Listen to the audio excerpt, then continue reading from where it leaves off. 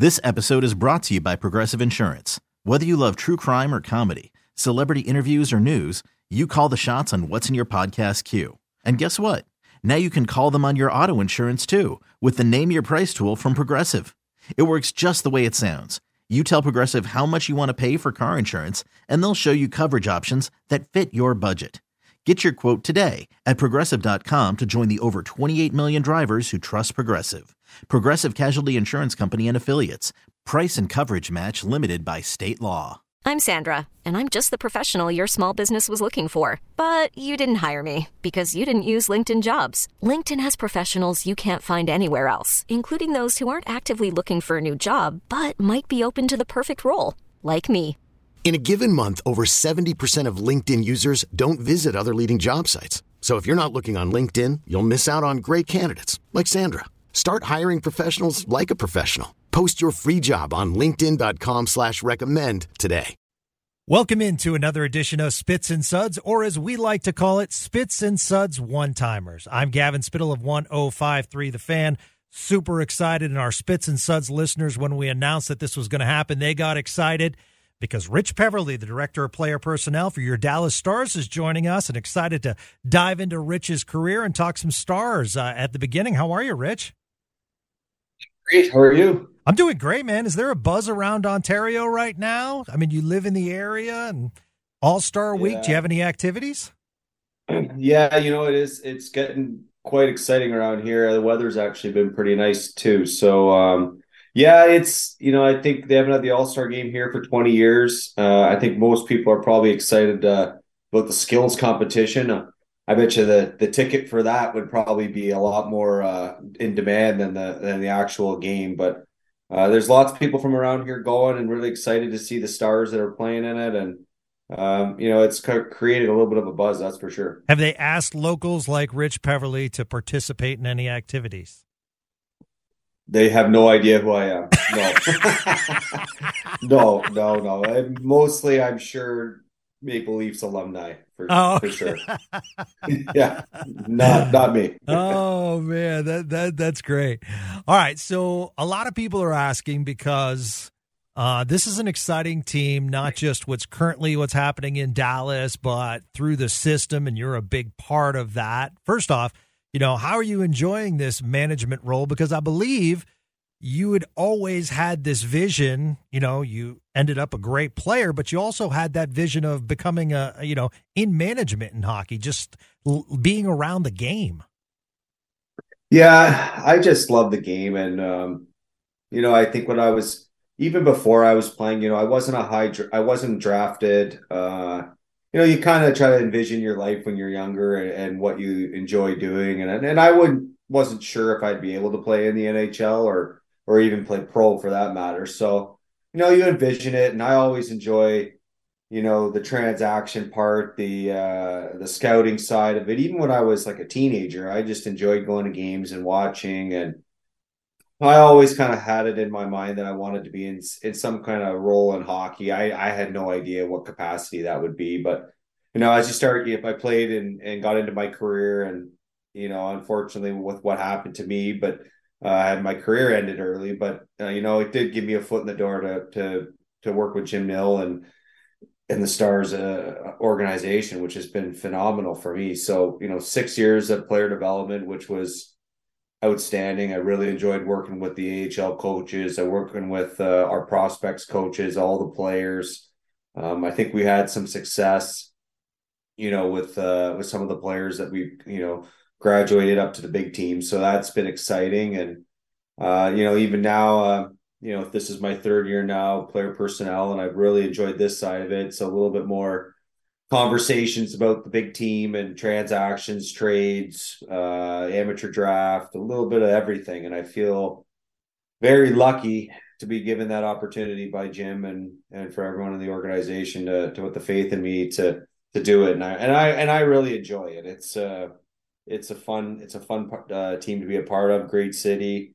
We've had some success in the past few years, and hopefully even more in the future.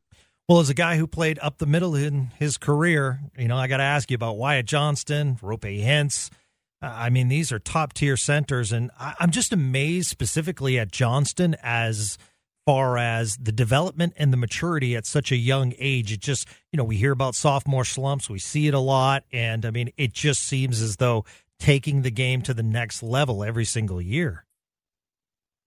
Yeah, Wyatt is, I think first you have to give a lot of credit to Joe McDonnell and his staff, scouting staff. It was a COVID year. Only time Wyatt had played that year was with Team Canada down in Frisco.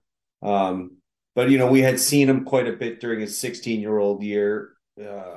Our scouts and myself, and obviously Joe, and Joe made the final call on that one. And it's a heck of a pick. I'd say in terms of hockey sense, I can't go through everyone in the draft, but he has elite hockey sense. He knows where to be. He knows where the puck's going to go, and he's got a great finish with the puck. He can put pucks in the net. He picks pucks off. He's not the biggest guy, but he's always in the right place.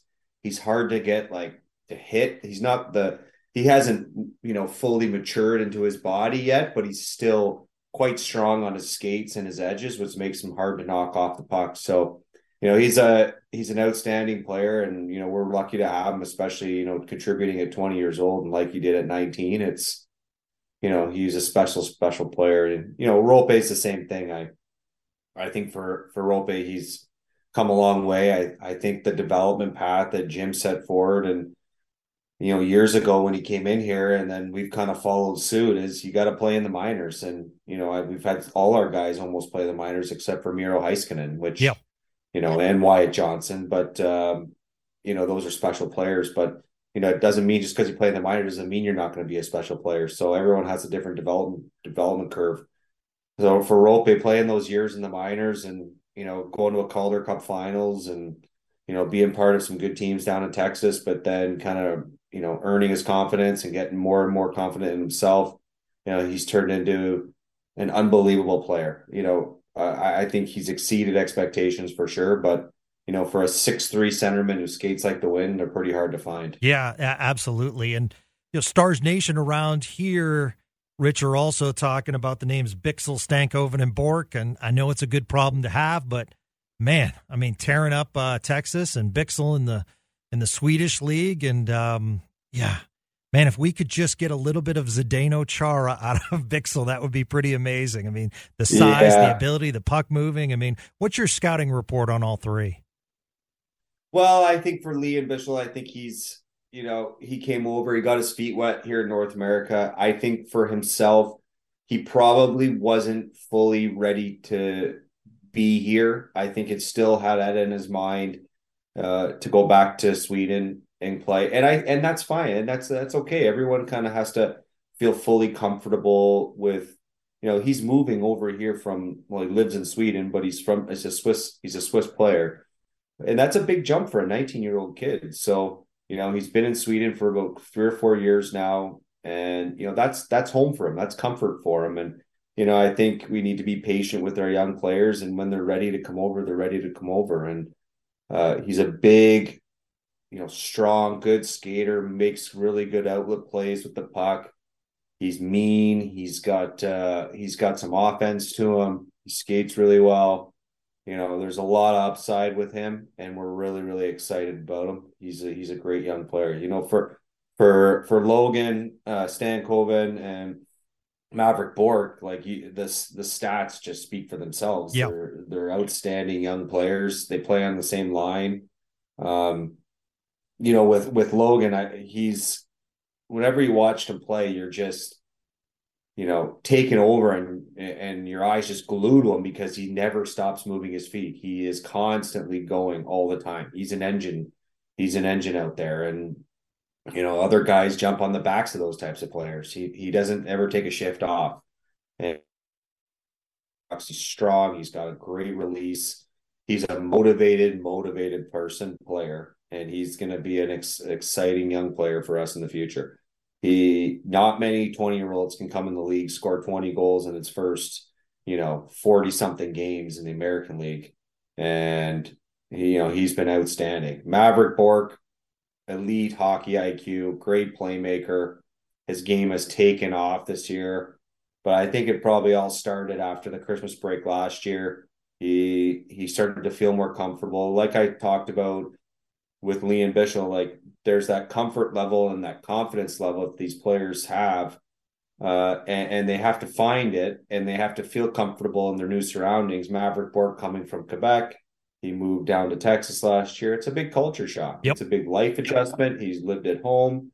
You're living on your own now, and it's a big life adjustment. And, if you don't feel comfortable away from the rink, you're not going to feel comfortable on the ice. So, I think for Maverick, he felt comfortable after the second half last year, and he's taken off even more this season. And, you can't speak enough about the coaching staff in Texas with Neil Graham and his staff, and they've done an outstanding job with the development of the players down there as well. So, hats off to them as well. Maverick Bourque much improved in the face-off circle as well. Can Rich Peverley take credit for that? Well, it's something I'm not taking all the credit. I think I try to talk to the guys about face-offs, and we work on them in development camp and training camp. And, with Maverick in the past few years, we did lots of video to talk about that stuff. And that the player deserves all the credit. I just try to help them out. And, for Maverick, he's a smart player and he's a strong player and he understands what he's got to do. So, a lot of the time with face-offs, you can prepare all you want, but you need to go out and you need to experience the strong players, experience high pressure moments and learn from tactics and things. And that's just experience, and it takes time, and you can't expect a young guy to come in and just dominate in face-offs. It's nearly impossible. So there will be a little bit of a transition period when he gets to the NHL, and that's okay. And once he figures that out, he'll be totally fine. That's one of the biggest things that I've noticed since you played, Rich, is that there's a little bit of if you were kicked out of the circle, for instance, chances are you might lose the draw. Now, current Dallas Stars, if, one gets kicked out, then another one with a great face-off percentage just goes right in. I mean, it feels like we have centers all over the ice. Yeah, and I think that just speaks to the depth and volume of our team, or the depth and strength of our team. You have players that played center, and usually centers can play wing if they have to, but it's tough for wingers to go to center. So, sometimes it's a little bit of you could say it's a strategy or not, but, Sam Steele, great option there. He's gotten better on faceoffs, but he can play wing if you need him to, and he's playing center right now. So, the same thing with Tyler Seguin. He's an outstanding guy on the faceoffs, but he can play wing if you need him to, and you can move him back to center. So, having that flexibility is huge. Who did you get the hockey bug growing up that really inspired you to lace up the skates and go? Was it watching Maple Leafs games as a kid, or, was it your family that got you involved in hockey? Yeah, I'd say it was my dad for sure. He watched the Leafs every Saturday night on Hockey Night in Canada, and we made a point to do that together. And, that is what I kind of grew up doing. And, we'd go to OHL games in some of the cities that I lived in Belleville and in Guelph. And, that's just how I started to love it and started playing it and just gravitated to it. And, I probably owe it all to my dad, that's for sure. Does Rich Peverley have any Hockey Night in Canada towels? I do. Nice. Yes, I do. Are they framed or can't be in a drawer, right? No, they're not. And you know what? My kids probably don't even know the significance of them, to be honest with you. But I think playing in Boston, you play the Montreal, the Toronto a few times. So that definitely helped stack up those towels, that's for sure. Yeah, I asked Turco about that. I don't even think, Craig Ludwig does this show with me once a week. I don't think he has any, and he played with Montreal and won a cup with them. So it's oh wow, yeah, it's just so cool for our listeners. If you get a chance, just look up Hockey Night in Canada towel. It's just an amazing tradition that happens on Hockey Night in Canada. By the way, did you grow up with also former NHLer Greg Jacina? I did grow up with Greg. Nice. That's funny. Greg lives here in town. I don't see him much. I don't see a lot of my own friends. I'm just working too much and seeing my own kids. But yeah, Greg and I, same age. Yeah. Greg had a different path, went to the OHL, and then went through Florida's system. Played a little in San Antonio, I think, in the Yep. minors, and he's in town here now, and he works, and yeah, same age. Nice. Funny, yeah, Yeah. Any other former yeah. NHLers around your neighborhood? Um, there's a few, yeah. Like we kind of found each other after this. The OHL team here has a good alumni association, so a lot of the OHL players have played here. We get a game going and once a week in the winter, but I'm not around for that. But the summers I play a little bit, and Brian Wilsey played about 400 games in Colorado and Washington. He lives here in town. There's a few other guys, so it's good.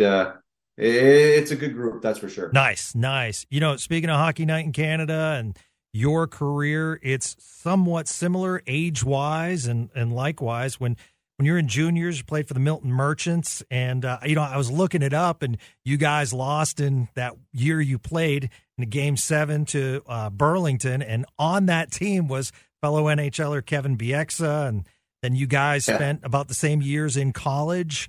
And then all of a sudden you're facing him in the Stanley Cup Finals. So, how well do you guys know each other? And now he's a star on Hockey Night in Canada and elsewhere in the NHL. I don't know him at all. Oh, really? Yeah, I don't know him at all. And that's the funny thing is he grew up in Stony Creek, I think he's from Stony Creek, which is just on the other side of Hamilton for me. And played against each other. I think he's a year older than me, so played against each other in junior A. And then he went. I know we offered him a scholarship at St. Lawrence, but I think he went to Bowling Green and obviously had a good college career. And his career obviously took off when he went to Manitoba and to Vancouver. But hard nosed guy. Yeah, just a mean guy to play against. You can tell he does a great job on TV. He's very open and honest and blunt. And the only moment we really had was in the finals. He kind of went at me, and I slashed him pretty good back. So that's really the only moment where I'd say we kind of had something. But no, I played against him, yeah. But no, actually, I don't even know him at all. That's fascinating, absolutely, especially since you played at such a young age. Together. Here's the other recall. Let's see if Rich Peverley can remember and if this research is correct.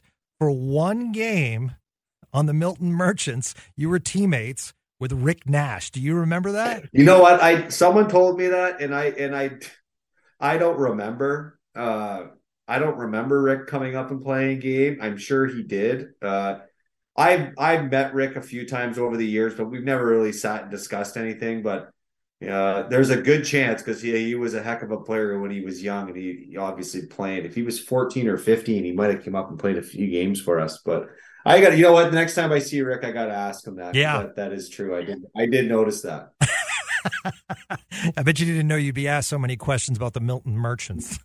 No, I did not expect that at all. This is not a typical interview. I love going through people's careers and where it all started and where you came from. And one of those aspects, you played for an absolute legend at St. Lawrence and Joe Marsh. Yeah. Just that Lynn, Massachusetts accent makes him a legend. and the screaming matches and going back and hearing some of the stories from some of the boys about chairs being kicked and stuff like that. 26 years behind the bench, he was the third Division I coach in NCAA history to amass 400 wins in one institution. What made Rich Peverley choose St. Lawrence, and what was it like playing for such a legend in NCAA hockey? Well, Joe is a fiery competitor. He is a very touching, human person that cares about his players, cares about the community, and that's why I think he lasted as long as he did. I think, he really got to know all his players, and really they all meant a lot to him.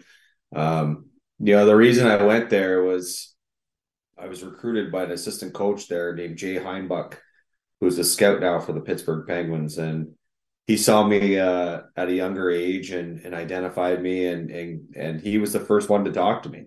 And I went to St. Lawrence, and it was only about a 4.5 hour drive from my house, which was a pretty great thing for me, for my parents, so they could be able to come see me.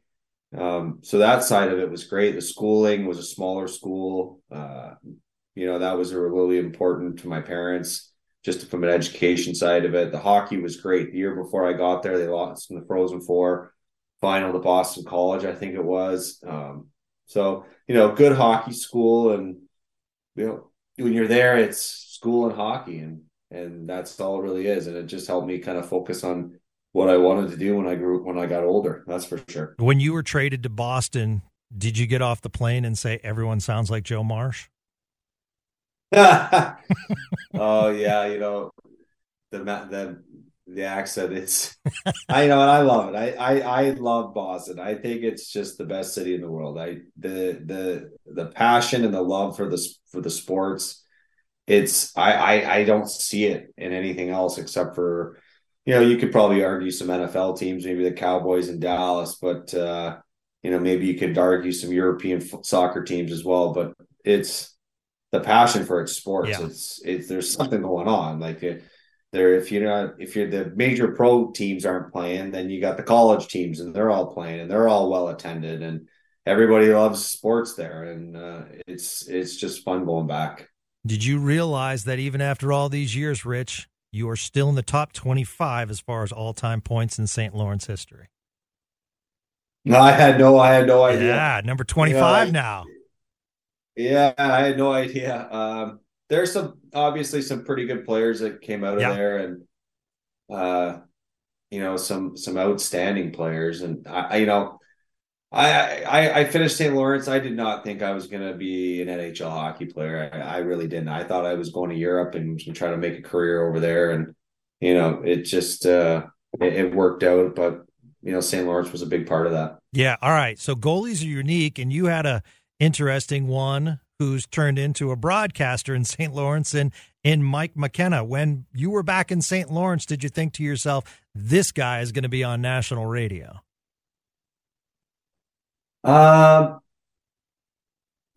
Looking back, I could probably say yeah, but at the time, did I think that?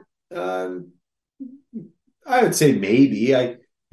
Mike always articulated things so well. He's such a good speaker, and he loves the game. He loves the nuances of the game, and he's a good person, and he works hard. And talk about a guy who edged out a career for himself. Yeah. Like played pro hockey for how many years, and he had a great career at St. Lawrence. He's a good goaltender, and he was always good. And then obviously playing in the minors for so long.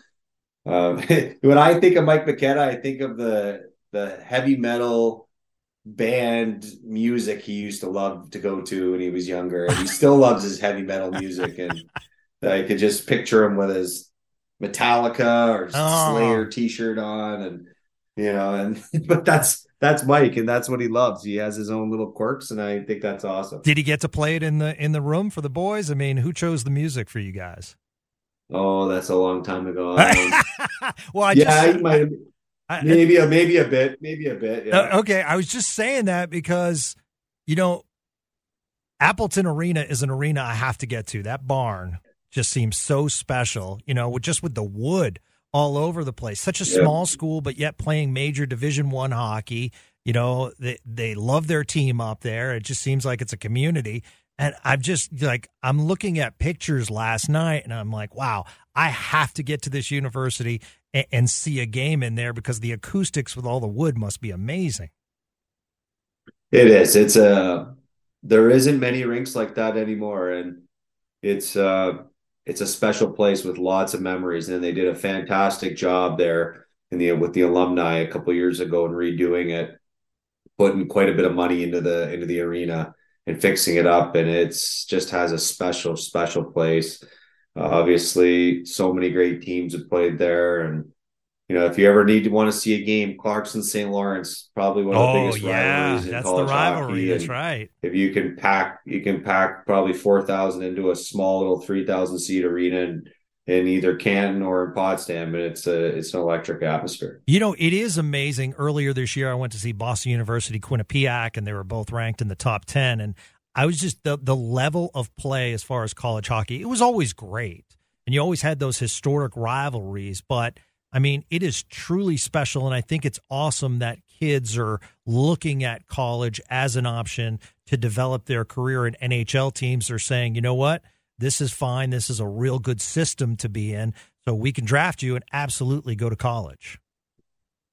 Yeah, I watch a lot of hockey, and I would be at a junior game on Thursday night, and then I'll watch a junior game, and then I was watching a college game on the weekend, and the pace of play is tremendously higher in college hockey. And you can attribute that to guys that are older and stronger, and they're more men, but it's they play every game like it's their last. Every game is a playoff game. It's a great atmosphere, usually great hockey. And, for 4 years, and you can put your prospects into a place where they're getting stronger, they're eating well, they're learning how to be a good pro, but they're also learning how to be a good person and finishing all their studies and getting everything done and having discipline in their lives. And if you can put them in that type of environment, it definitely is a good place to develop. This episode is brought to you by Progressive Insurance. Whether you love true crime or comedy, celebrity interviews or news,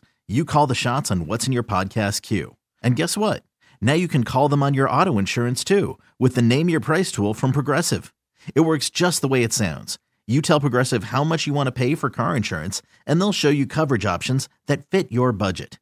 Get your quote today at Progressive.com to join the over 28 million drivers who trust Progressive. Progressive Casualty Insurance Company and Affiliates. Price and coverage match limited by state law. Hiring for your small business? If you're not looking for professionals on LinkedIn, you're looking in the wrong place. That's like looking for your car keys in a fish tank. LinkedIn helps you hire professionals you can't find anywhere else, even those who aren't actively searching for a new job but might be open to the perfect role. In a given month, over 70% of LinkedIn users don't even visit other leading job sites. So start looking in the right place. With LinkedIn, you can hire professionals like a professional. Post your free job on linkedin.com/recommend today.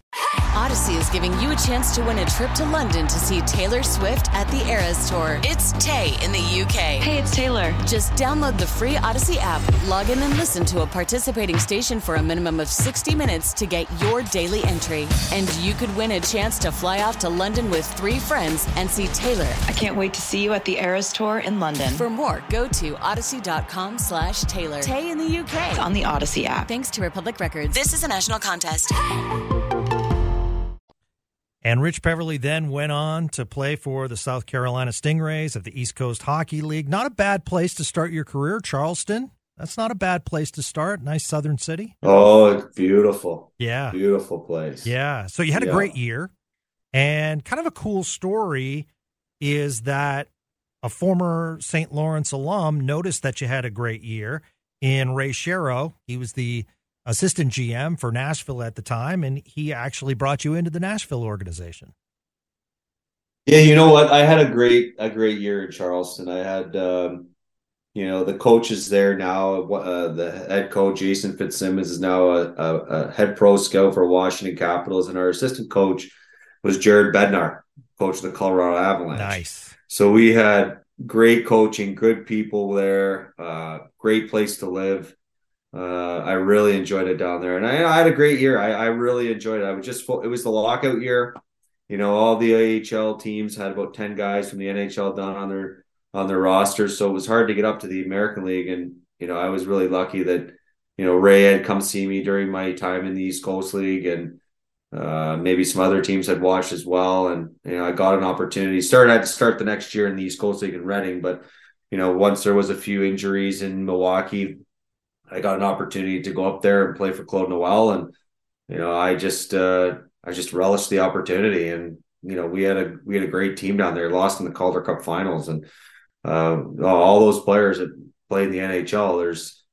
out of all that team there in Milwaukee, there's Yeah. quite a few NHLers. So it was a fun team to be a part of. And there's some great history in Milwaukee as far as hockey, just like, in the AHL, just like Hershey and some other cities. So that's terrific. How tempting was it, having some success in the ECHL, having some success as far as the AHL?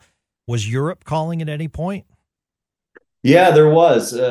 After my second year, I think in Milwaukee, I maybe got about 17 games in the NHL, but I wasn't sure if I was going to make the team in Nashville the next year. And I did the following year. I started back in the minors, and there was a lot of teams calling, and I wasn't sure if I was gonna jump yet. I kept saying I'm gonna give it another year. So I think the next year I think I had to go through waivers. So that year I think I ended up playing, I think maybe 30 games or 40. I can't even remember how many games I played in Nashville that year, and then we lost in. That would have been 2008. We lost to Detroit in 6 games, and I was able to play in all those games and in those playoff games. And that kind of, helped me solidify myself. And, I started the next year in Nashville, but, things just didn't work out. So, but they gave me a great opportunity, and, I was so lucky to be a part of it. It's so interesting too with your career in that, playing college hockey, playing juniors, and it's mentioned that, things get quicker, and then the AHL and then the NHL, and all of a sudden you're in the playoffs. And the difference between, Craig tells me, like, there's preseason hockey, there's regular season hockey, and then playoff hockey, and they're all completely, same but different speeds. And I'm sure, as a kid now playing in your first playoffs, it must have been a speed that you hadn't seen before. Yeah, it was dialed up. As much as this might sound like, I do think that my time in the American League in the playoffs helps you prepare for NHL playoffs. And then I would say it is a different animal, but you learn to grind. You're playing every other day. A lot of guys, it's hard. It's the weather's getting nice, and you're like, oh, I want to go home for the summer. But if you got a good group, you want to be there and you want to win. And I think, in Milwaukee, that helped me prepare for playoffs in Nashville. And, I think I got my confidence in Nashville, but that, like you said, the pace of play, the physicality, everything gets dialed up another level in NHL playoffs. And, you got to be able to step up your game, and you can't be scared. And, I was lucky. I got a good opportunity in Nashville. Was there a guy in Milwaukee when you played in the playoffs, like, hey, this is how it's done? And I just liken that to what's going on with Texas, Bork Stankoven, and on that line, Curtis McKenzie, just a former NHLer, now playing in the AHL, captain of the team, just kind of the, the leader that's there year after year, kind of teaching the young guys. And in fact, Thomas Harley mentions Curtis McKenzie when he was sent down as far as, development and what Curtis brings to the table. I think, we had some older guys in Milwaukee. We had Darren Hadar, who's one of the best American Hockey League players of all time. He was outstanding. We had another good leader in Greg Clausen. But, we had a really good group of young players, too. We had Shea Weber, Jordan Tutu, Scotty Upshaw, Kevin Klein, myself. We all, had pretty, it was Greg Zanin. There was quite a few guys that played a lot of games. And, we were just all motivated, and we enjoyed each other's company. And I think that's why we did so well. And all those guys that were in Milwaukee with me were playing in playoffs with me in Nashville the following year. So, it wasn't like it was just I was going up to a new team. All these guys had kind of graduated, and that's what kind of made it a fun team to be a part of. Yeah, and from Nashville, you go to Atlanta, and just doing a little deep dive on Atlanta, and it's talked about as a possible expansion or a team moving to Atlanta in the future. Your experience in Atlanta seemed, really good, and you played with some amazing players. It's just shocking to see your years in Atlanta that you guys didn't make the playoffs, and, names that stick out, Ilya Kovalchuk, you played with Antropopov and Afinogenov, and you had all kinds of talented Russians on that. That must have been a pretty good party scene as well. Those boys, I'm sure, could get after it if they wanted to. The Russian guys were fun, but we had some talented teams. I couldn't really ever figure out what happened in Atlanta. I even watched, there was a Hawks game on TV the other day, and there didn't seem to be anybody in the building. And, Yeah. I don't know if it's the location of the arena or what it is, but, for a city that size and for the amount of people that love sports, you'd think that it could be successful in the right situation. There was many games, there wasn't many people in the stands, but, the odd games where you got a good team coming in, there would be quite a few people there. But, it's too bad it never worked out. But, if they feel like they can go back there and be successful, as long as they do it the right way, Atlanta's a fun city, that's for sure. Were you excited to be traded to Boston? Obviously, they had an amazing team, but, there is obviously a transition, and you spent several years in Atlanta and, like I said, had, good success. When that happened, take us through it. You get the call, and next thing you know, you're, heading toward a playoff contender. When I look back at it now, I'm kind of going back to the Nashville days. I might go off on a bit of a story here, but I always enjoyed telling this one. I actually talked about it with Barry Trotz at World Juniors this year. I get put on waivers in mid-January by the Nashville Predators. Steve Sullivan was returning from a back injury, and he's coming back. He hadn't played in about a year and a half, and they needed to send someone, to create room for Steve Sullivan. They had to send someone down the minors. So Barry brought me in his office and he said, I know you're getting claimed on waivers. I know there's quite a few teams that have told me they'll claim you. And you hear that, but you really never know. And sure enough, I'm at the airport the next day waiting to board a plane to go to San Antonio to meet the Milwaukee Admirals that are down there. And I get a call at, waiver time. It's 2:00 and Atlanta had picked me up. And, I couldn't. John Anderson had seen me. He was my coach in Atlanta. Had seen me in the minors for several years. He was with the Chicago Wolves and gave me a great opportunity. And it's a funny story because, I think I was put on waivers on a Friday or a Saturday and got claimed, played Tuesday at home, first game, Thursday against the Leafs. I think we won in overtime. I scored the overtime winner. I had 3 points. Then we went into Nashville the next night. And this was less than a week after I got put on waivers, and we beat them 7-0, and I had 3 points. So it's funny how the world works, and that was quite an interesting thing. But I bring that up because John Anderson, it was obviously gave me such a great opportunity to play with some really good players in Atlanta. I started on a line with Ilya Kovalchuk, going down to the minors, and then next thing you know, I'm playing with a star player. So. My confidence just went through the roof when that happened. You get a couple points and you start feeling like you can do some things. So, I got a great opportunity in Atlanta. And, when I got traded to Boston, I was a completely different player than, the player that had started in Atlanta. I'd learned to be a better two-way player, worked on my face-offs. And, I think when I did get traded to Boston, I was a little worried to go from being a top 6 guy in Atlanta to, where are you going to fit into the lineup? And, right away, Claude Julien came up to me and he's like, you're going to play with Kelly and Ryder, and, you can play whatever side you want. And I ended up, Chris Kelly was a left-handed centerman. He took draws on the left. I took draws on the right. And although it kind of started and it didn't work out so quick, by playoff time, we started to really gel, and it was a really fun line to be a part of. Even though, you're not per se the top 2 lines, you still felt like you had a role and you were being an important part of the team. And I think, when I did go to Boston, that was, I just was pushed into a role and they gave me time to figure it out, and it worked out for the best. All right. Two quickies about, Atlanta. When you do dominate Nashville like that, any chirps or any looks the other way? Like, hey, boys, doing all right over here in Atlanta? No, not really. All right.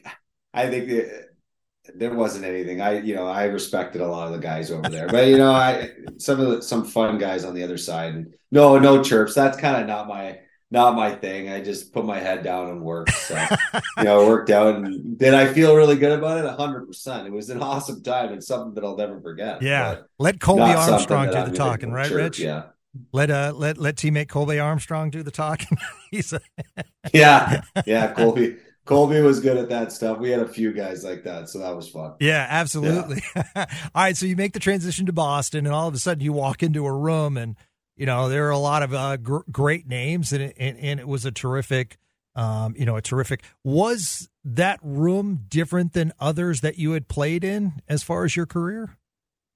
100%. It wasn't even close. We had some good leaders in Nashville, good leaders in Atlanta, but when you're talking about the Zdeno Charas, Mark Recchi, Patrice Bergeron, these guys pushed each other harder than anyone I'd seen before.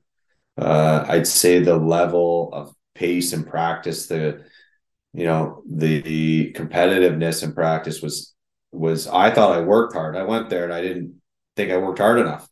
And I learned a lot about work habits and how to treat yourself away from the arena. And we had some really, really good guys that pushed each other. Milan Lucic pushed Chara. They'd be killing each other in the corner, but they practiced how they played, and they all practiced extremely hard. No one took a practice off. It was a fun team to be a part of in that sense, because felt like you got better every single day. Yeah, absolutely. And what a run it was. And I remember the Cup final because you had so many stars on both sides. But at the same time, your line and really the grinders played such a major part of that series on both sides. So, I mean, they were featured with, stars and stars in net as well with Luongo. But, at the same time, and it was just it was one of those things where it was, your line, and it was really a tight checking series.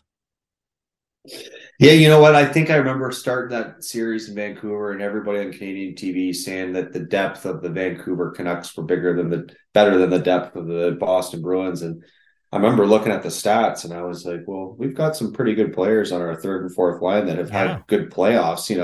I think Michael Ryder had 18, 19 points in 25 games on the third line.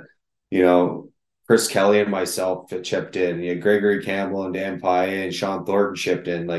We had guys that, your top six could do it, but then, your other lines could win you some series too. I think the first round against Montreal, I'd probably argue that our line was the best line with myself, Kelly, and Ryder. And you need sometimes other lines to get going. It can't be the same guys get going all the time. It's kind of, it's a lot like last year with Max Domi in Dallas. Like, if we didn't have Max Domi, he was arguably our best player against Seattle in the Seattle series. So, your stars can't always pull you through. Sometimes they even each other out, but you need other guys to step up and kind of help you win. Yeah. Can you remember hoisting the cup, or is it just one of those things that's just so unbelievable that you can't remember the moment? Oh, no, I remember everything. Okay. I remember the last 3 or 4 minutes. It got to 4-0, and you're kind of like, okay, maybe I can breathe a little bit. And, it was just a surreal moment with my family there and my wife. And it was just exciting. It's so exciting. And everybody just having so much jubilation. It was something that I hope I can, it'll be a different feeling if I ever have another chance to win, because it wasn't playing. But, when I did win, when I played, it was something I'll never forget. That moment, never forget the moment you put that cup over your head, for sure. Absolutely, and a 2-goal game too, and that's just. I mean, I bet when those goals, the first one was a real pretty pass that you received, and put it through Luongo. The second one was a deflection, right? Yeah, I guess that playoff for me was interesting because I played the first. I'd say first round and half of the second round with Chris Kelly's line. And then Patrice Bergeron gets hurt, and I go up to his line, play with Marchand and Recchi. And then Bergeron returns, and Tyler Seguin came into my spot, and he was outstanding in the Tampa series. Big reason why we won. So he kind of took my spot. So then I went down and played with with Campbell and Paille on the fourth line. And then as the Stanley Cup Finals gets going, Nathan Horton gets hurt in game 3, so they need someone to play on his line. So I ended up playing on every single line in the playoffs that year. Wow. And, you know, obviously I got a couple great passes in those game 4 and scored. But, you know, unfortunately, Nathan Horton was hurt. But, you know, I was lucky to have an opportunity to play with some great players. Have you been on a duck boat since the parade? No. No, I have not. No, I have not. But you know what? They are fun. They were fun. Yeah. I did go on a duck boat tour, I think, either before I around that time, but they are fun. I mean, you know, I grew up there, Rich, and it's one of those things where the old Boston Garden, so much tradition, you know, Raymond Borg, Cam Neely, but at the same time hadn't won a cup since 72. Every time they got to the finals, they faced the Edmonton Oilers and Wayne Gretzky. So it was just like a little tough sledding, but at the same time, you know, and you know, got bounced by I think it was Philly in a tough series, you know, a couple years prior. So for what you boys did to the city, I mean, it really rejuvenated the franchise for what it is today.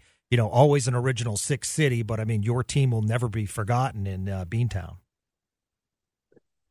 You know, and everybody says that, and I feel really lucky to be a part of a team like that. You know, when we had gone through that Philly series, the year we won in 11, everyone talked about the 2010 series where Bruins were up 3-0, then 3-0 in game 7. And, you know, there was all that discussion about it. And for myself and for, you know, for Peverley and Chris Kelly, myself, other guys that weren't a part of the team the year before, it didn't really have any bearing on me because I wasn't there and I never went through it. And I'm sure it went through all the other guys' mind, but you know, the confidence level was there. So it wasn't like it wasn't there. So, you know, I didn't even think about it, but I know a lot of the other guys did. But, you know, to win in that city, you know, I know they've had a lot of championships lately with the Patriots, and the Celtics won, you know, and then the Red Sox have won a few now. You know, just you feel like you're part of a tradition, or you're part of a you know, some kind of inner group that won, and makes you feel special because it was such a, like I talked about earlier, such a great sports city. All right, jumping ahead, there is a major trade in the NHL, and Rich Peverley is going to the Dallas Stars with a throw-in of Tyler Seguin in the mix. Yeah. You know, go ahead. Sorry, Rich. No, it's obviously a changing moment in my career, in my life. It was, you know, I really enjoyed my time in Boston, enjoyed the guys, and, you know, with Tyler, I think, you know, Boston wanted to move in a different direction, and at the time you have to respect whatever decisions they made. And the salary cap that year, I believe, went from 70 to 64 because of the lockout. Yep. So Boston had to shed some salaries. So, you know, I was thrown into that mix, and, you know, I talked to Jim Nill and to Lindy Ruff before I came, and, you know, I was excited about an opportunity. And, you know, if it wasn't, you know, I look back on it now, you know, how many years later, I feel really lucky to be able to meet Jim Nill and be able to be a part of his staff, because he's such an incredible human being and been through so many things in his life, but also in his hockey career. And, you know, it's kind of a blessing in disguise, I guess you'd say, where, you know, I didn't really want to move on from Boston, but, you know, to be a part of an amazing organization in a great city. And, you know, you look at it now, like you go to Stars games and they're sold out, and there's a great fan base, and, you know, you feel lucky to be a part of it. Yeah, absolutely. And, you know, playing with Seguin and now working in the organization with Seguin still there. I mean, just, you know, watching the games, Rich, it's really great to see how good of a two-way player he's become. And I know part of that was under Ken Hitchcock, you know, where he started to kill penalties as well. But, you know, it's just really impressive how he's elongated his career. And now that the injury is finally healed, you know, we're seeing, you know, on that line, that's a pretty special line with Mason Marchment and Matt Duchene. And, you know, it's great to see Tyler Seguin thriving once again. It is, and I think for Tyler, like he's become a good two-way player now for quite a few years. Yep. But you could see his skating was with his hip that he had to get it fixed, or if it was his knee, or once he got all that fixed, he just looks like a different player. And even last year, for Tyler, I think if you put him with good players, he's an elite hockey mind. And for Marchman, it was kind of he had gone through some personal stuff. It's first year transitioning to a new team, but you had seen that talent he had in Florida, and he showed glimpses of it last year. But I'd say it probably wasn't as consistent as we would like. But to his credit, had a fantastic summer. He came in and Matt Duchene has just driven that line. But I'd say those other two guys have been just as good, and they've been excellent together. And when you've got 3 or 4 really good lines, you feel good about your team, because like I talked about earlier, you can't win with one team with one line. You're going to need depth, and that's, I think, has given us a lot of success. Yeah, absolutely. And then you look what's coming up from Texas, and the future is bright, and you're a big part of it, and so glad you're a part of the organization. Can't wait to see you. I'm sure it'll be in a 3-piece suit, but raising that Stanley Cup over your head. Once again, that would be special in Dallas, since we haven't had it since 1999. Rich, I've really enjoyed this. Thank you so much for talking about the current Dallas Stars, and then going back and looking at your career. It was a heck of a career, my friend, and awesome to see. Went from undrafted to raising a Stanley Cup. It's a terrific story, and congratulations on what you're doing in the personnel department. I'd be remiss to ask if I didn't ask.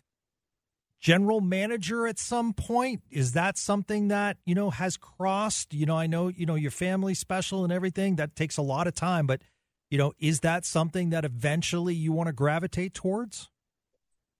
Yeah, absolutely. It's something that I've you have goals in life, and I would love to do that.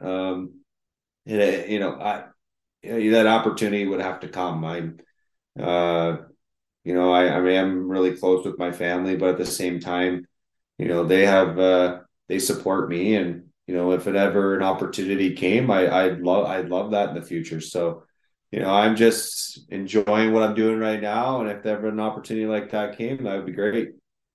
And let's plug the foundation as well. If you did something terrific after your Stars career, and you were very proactive, and if someone wants to get involved, how can they get involved? I know here it was really cool because we have now defibrillators on every single floor, and that's wonderful, and proper training's done. And talk about the foundation, where people can find more information. Well, after unfortunately my incident there, my wife and I decided to give back to so many people that helped us go through some hard times, and a defibrillator saved my life. And during that time, there wasn't that many defibrillators around. We did run a few foundation things in Dallas, and we do it here in Guelph still, and just try to raise awareness for AED training and to buy AEDs. And I know some of the AEDs that we've raised money to purchase to put into arenas or into buildings have saved lives. So we feel pretty special about that. We worked with the Heart and Stroke in Canada here in Ontario, and we also in the past had worked with the American Heart Association in Dallas. But just great charitable things that we've been able to accomplish, and I feel very lucky that we were able to get some well needed things put in place. That's awesome, Rich. Thanks again for joining us. It was a great hour spending time with you. I know our Spits and Suds listeners will love it. Thank you very much. I appreciate it. Yeah, absolutely. That's Rich Peverley, Director of Player Personnel for your Dallas Stars. That's going to do it for another edition of Spits and Suds One-Timer. I'm Gavin Spittle of 105.3 The Fan. Have a great day, everyone. This episode is brought to you by Progressive Insurance. Whether you love true crime or comedy, celebrity interviews or news, you call the shots on what's in your podcast queue. And guess what? Now you can call them on your auto insurance too, with the Name Your Price tool from Progressive. It works just the way it sounds. You tell Progressive how much you want to pay for car insurance, and they'll show you coverage options that fit your budget. Get your quote today at Progressive.com to join the over 28 million drivers who trust Progressive.